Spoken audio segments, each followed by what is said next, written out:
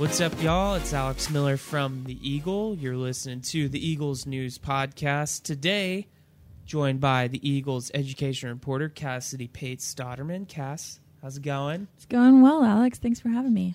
Yeah. Fighting the allergies as well, or? I'm doing all right. Well, that's good, because I'm dying over here. I probably just jinxed it, though, so we'll see what tomorrow brings.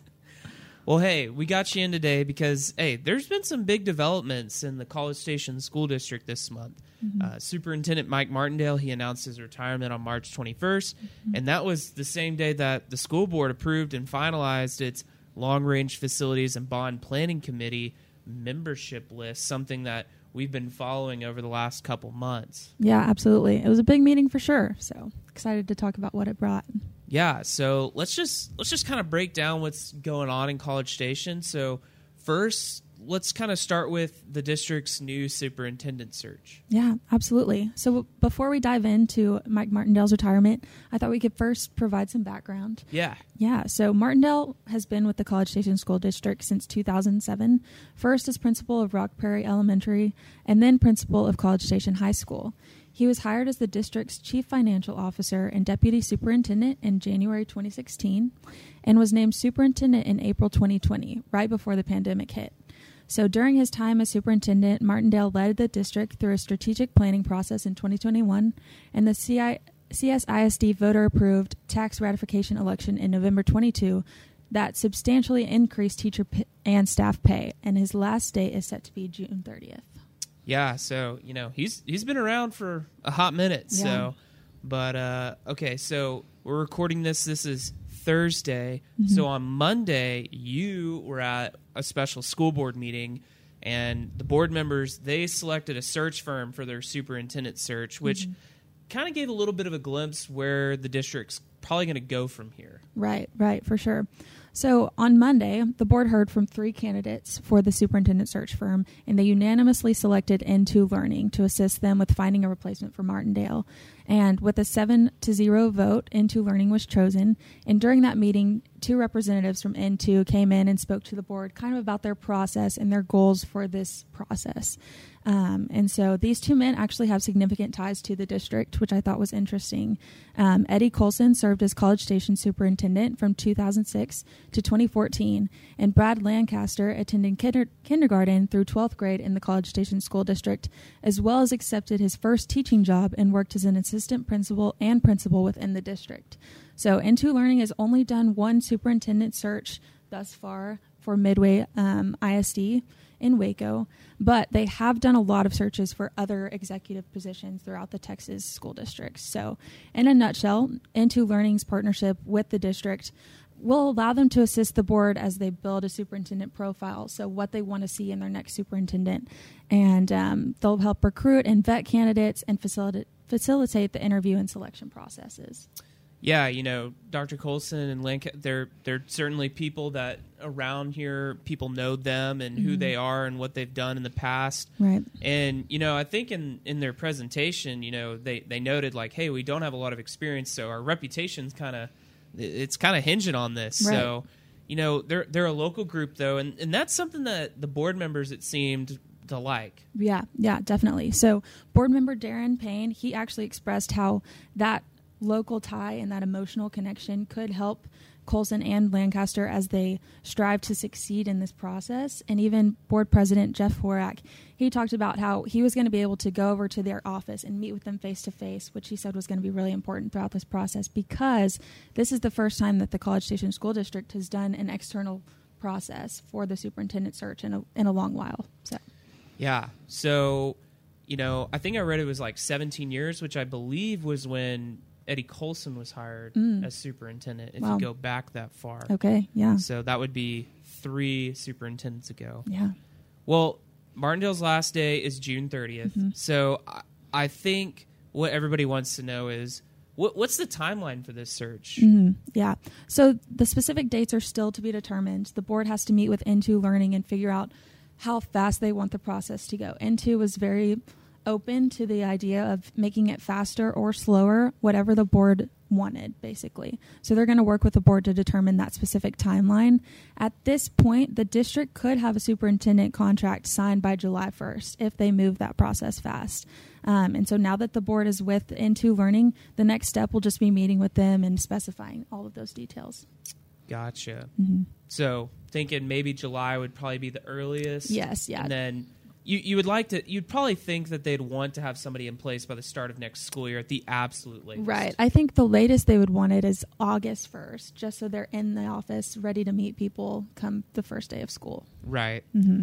Well, that certainly makes sense. And this is a story we'll continue to follow as it unfolds. Yeah. You know, I got to say, Martindale's retirement, his kind of departure, it comes at a time where this seems to be a key stretch of months for the district in terms of the long-range facilities and bond planning committee. Mm-hmm, definitely. So school district facility needs and wants have definitely been a topic of choice and discussion of College Station residents this year. This really started last fall when the College Station School Board approved VLK architects to conduct a facilities condition assessment and develop a long-range facility plan for the district. So at the board's February meeting, a VLK official provided an update on the progress to the board by giving an overview of the process, some takeaways from the assessment, and then the next steps.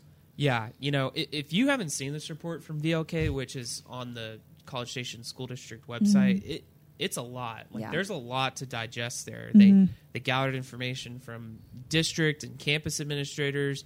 They had a comprehensive review of all district facilities, and they gave the school district several documents. They had a curation report, capacity analysis, facilities condition assessment. They had a high school athletic facility comparison, educational adequacy, index.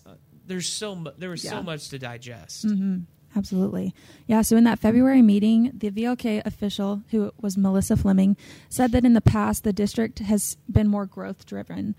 So bond programs have been a way of responding to that, but she added that right now they're seeing growth of College Station kind of slowing and stabilizing. So this really is the perfect time for the district to potentially recreate and improve upon what's already here and establish what they need to grow and look towards for the future. Yeah, that makes sense. I mean, you look at the last 20 years for since the turn of the century. I mean, they've been adding schools left and right. I mean, the district has grown a lot.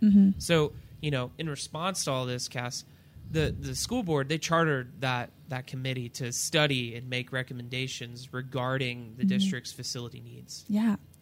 So that committee, it's going to be called the Long Range Facilities and Bond Planning Committee. And the district outlined plans for the committee during a special board meeting earlier this month. And the committee is actually going to be comprised of 48 members of the community. And they'll meet 6 times between April 4th and May 8th. And the list of the committee members, it's online. People can access it. But it includes members of the public, includes parents, grandparents, 6 students, business leaders, civic leaders, educators, administrators, community members, and retirees. So these community members and committee members will be split into 6 tables of 8 people during these meetings, and each will include a high school student. Yeah, you think it's a good thing for them to have a current student at each table? Yeah, I absolutely do. Just thinking about the opportunity for these students to be able to sit down with their community and talk about their needs and their wants alongside these members of the community, I think it's going to be very beneficial.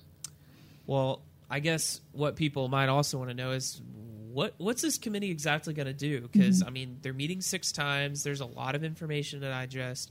What's kind of the outline of their kind of, vision and purpose? Yeah. So Lizzie Johnson is a third-party facilitator, and she kind of came into a board meeting and talked to the board through what each meeting was going to entail. So during the first committee meeting, the process, timeline, vision, and the end goal will be established. So by that first meeting, these committee members are going to have an idea of what's going to come. So projects since the district's last bond will be reviewed, and a district finance official will administer a Finance 101 as an introduction to what the financial decision could be. So a demographic report will be given during the second meeting with a high-level facility needs assessment detailing the pressing needs at each level of the district. On one Saturday morning, committee members will be led on a facility tour to gain firsthand knowledge and actually see what their decisions could do. So at the fourth committee meeting, a project priority presentation will be given wherein members will be asked to prioritize the projects into ones, so high-level immediate needs for safety, security, and student learning. Twos, which will be projects the district needs but could hold off on for a little bit. Yeah. And then threes are projects that could be pushed to the next bond proposal. So they're needs but not pressing at this time. Also during this meeting, the committee will be told how much it costs for upgrades to happen in an educational setting, which also taking inflation to account. It's a big deal, and people don't really consider, if you're renovating a bathroom at your home, it's very different than renovating a bathroom for thousands of students who use it multiple times a day, right. Which I thought was really interesting. So following that meeting, a priority workshop will be given to each committee member to build their own hypothetical bond without a budget. So, and then a financial advisor will speak at the fifth meeting and discuss what bonds mean for the tax rate, as well as talk them through ballot language. The committee will then build an actual bond at its table and vote one more time following that meeting. So meeting 6 is where the bond package development will actually take place. Wow. Yeah. It sounds like the committee's really got their work cut out for them. Absolutely. And I think they're geared up and ready to go. So I'm excited to see. Yeah. It definitely seems like there's community interest to be involved, and that's what they're getting as well. Mm-hmm. Absolutely. Yeah. So Lizzie Johnson, who I mentioned before, she's going to be facilitating it and has said that these committee meetings, they're really going to be a community effort. So yeah. What's interesting to me is that, the board members were told, I think by Lizzie, that what's discussed in those committee meetings, they shouldn't be kept a secret. Right. She wants them to go out and talk about this with community members, their neighbors, other people, so they don't make up what's going on in those meetings. And it's like, well, I heard this, or I heard they were doing that. Like, right. No, they want to be transparent about it. Yeah, I'm really excited about that, and just to hear what the community is feeling and get the committee's feedback and everything. So what's kind of the end game with this planning committee? Yeah, absolutely. So it looks like it's headed toward at least one bond election in November, and other needs are going to be identified, obviously, and future bond packages could come out of this as well. So the board, they must have a bond decision made by the second week of August to be placed on the November ballot. So this could happen pretty quickly, but they have some time to really talk through it and discuss it. Yeah, it seems like, you look at it like that's going to all happen potentially this year, but right. There is some time to really kind of think and digest about what's actually going to happen. And yeah. I'm guessing that the recommendations they'll be brought to the school board. I'm sure a lot of those things will be brought, but I guess maybe not everything could maybe go on the bond package either. Right. Yeah, so they'll be discussing everything from the little things to the big things. So I'm excited to see what that bond comes about. Cool. Yeah. Well, I think we've covered a lot of ground and not a lot of time on this podcast. So did we miss anything? I think we're good. Okay. Yeah. Well, thank you all for tuning in to this week's episode of the Eagles News Podcast. We'll be back soon for more content for you guys.